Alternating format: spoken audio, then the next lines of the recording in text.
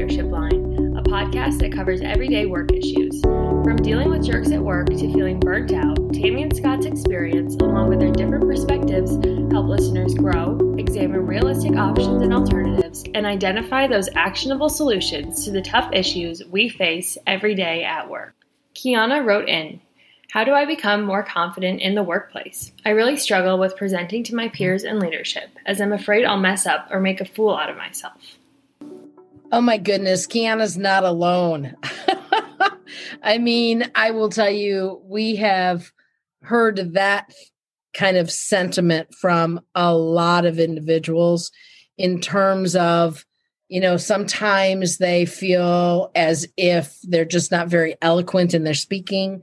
Sometimes people feel that way because they're maybe younger than others. Sometimes other folks will say, well, I don't know the technology. So there's a lot of reasons why we feel less than. And in that moment, we then have concerned about stepping into that space and bringing our ideas to the table.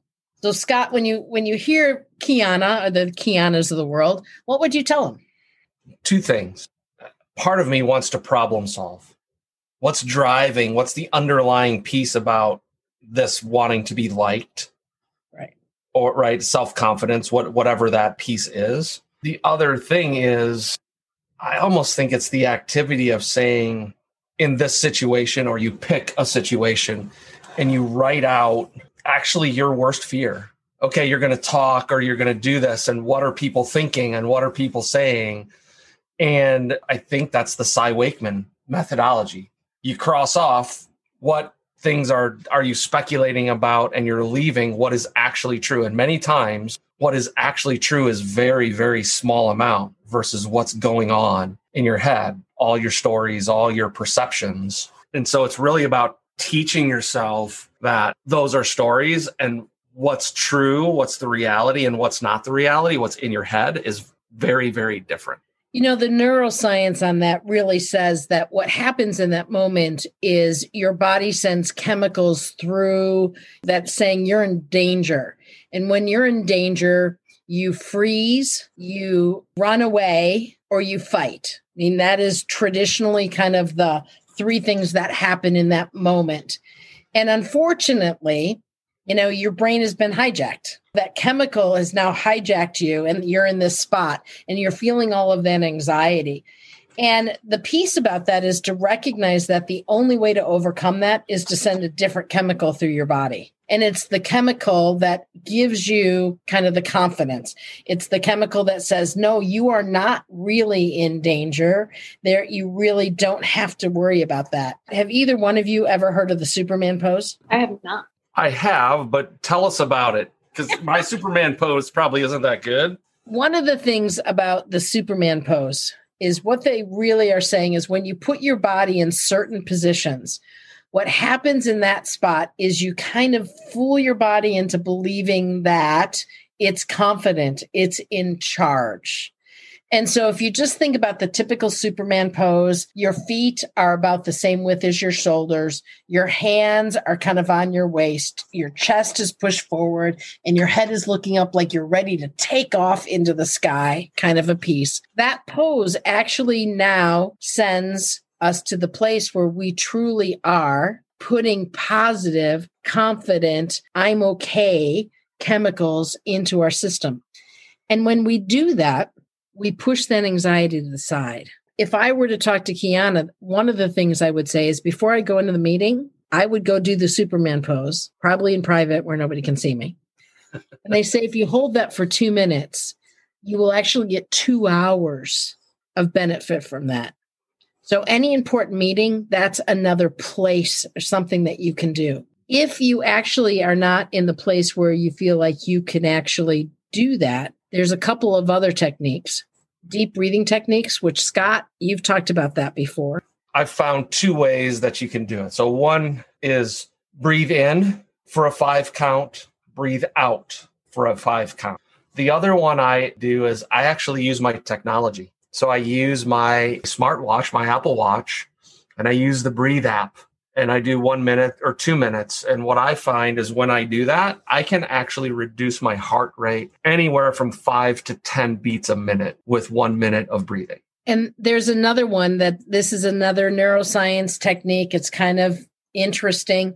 And this is something you can do anywhere and no one's going to really know that you're doing it. You can put your hands together so that your fingers and your thumbs, the tips of them, all touch with one another. And as you do that, pay attention to the ridges on your fingers. So just start thinking about, oh gosh, I can feel those ridges.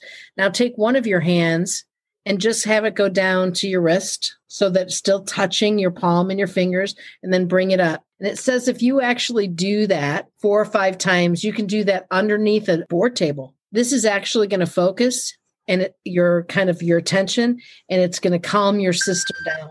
And you'll see a lot of people who speak like that. They put their fingers together and they're out in front of them and they're just talking. That is actually, they're using a calming technique to help themselves get through that process. So there's a bunch of things that Kiana can try. And just remember that your body's trying to hijack you, trying to hijack your brain and have you not be in control. And please know, you probably have great ideas. You actually do have something to contribute. You simply have to get your body to let you stay calm in that moment and share. And there's at least 4 techniques to try to stay in that spot. I'd say really find the 1 or 2 that work for you and use that regularly. The other thing I typically find is if you know you're going to one of these meetings and you can prepare for it and you get good at that, that's lovely. Then the next step is how do you get good at it when it's random, when it's unplanned? Hey, step into this with me. And you're like, oh, crap. Your body usually has a physical early warning that if you pay attention to, you can actually employ these techniques before it gets to that, oh my goodness point. And you know what's interesting too? Standing and deliver. So, hi, somebody wants a response from you right now, and you're trying so hard to be eloquent and trying so hard to impress. And one of the pieces to truly understand is with practice, you can actually stand and deliver. And you shouldn't worry as much about being perfectly eloquent or making it sound like all your words come naturally. Simply bringing that idea to the table and knowing that someone else probably in that room is going to help you take that idea and make it even better. Don't worry about being perfect. Be much more concerned about contributing. And as you contribute, you will get better at your delivery. And as you get better at your delivery, you are going to have more and more and more opportunities where people will listen and consider your ideas. It does take practice. And so, yes, use these techniques to kind of calm you down. But in the end, you also have to practice. And if you don't practice, you will continue to struggle with that versus practicing it, you will get good at it.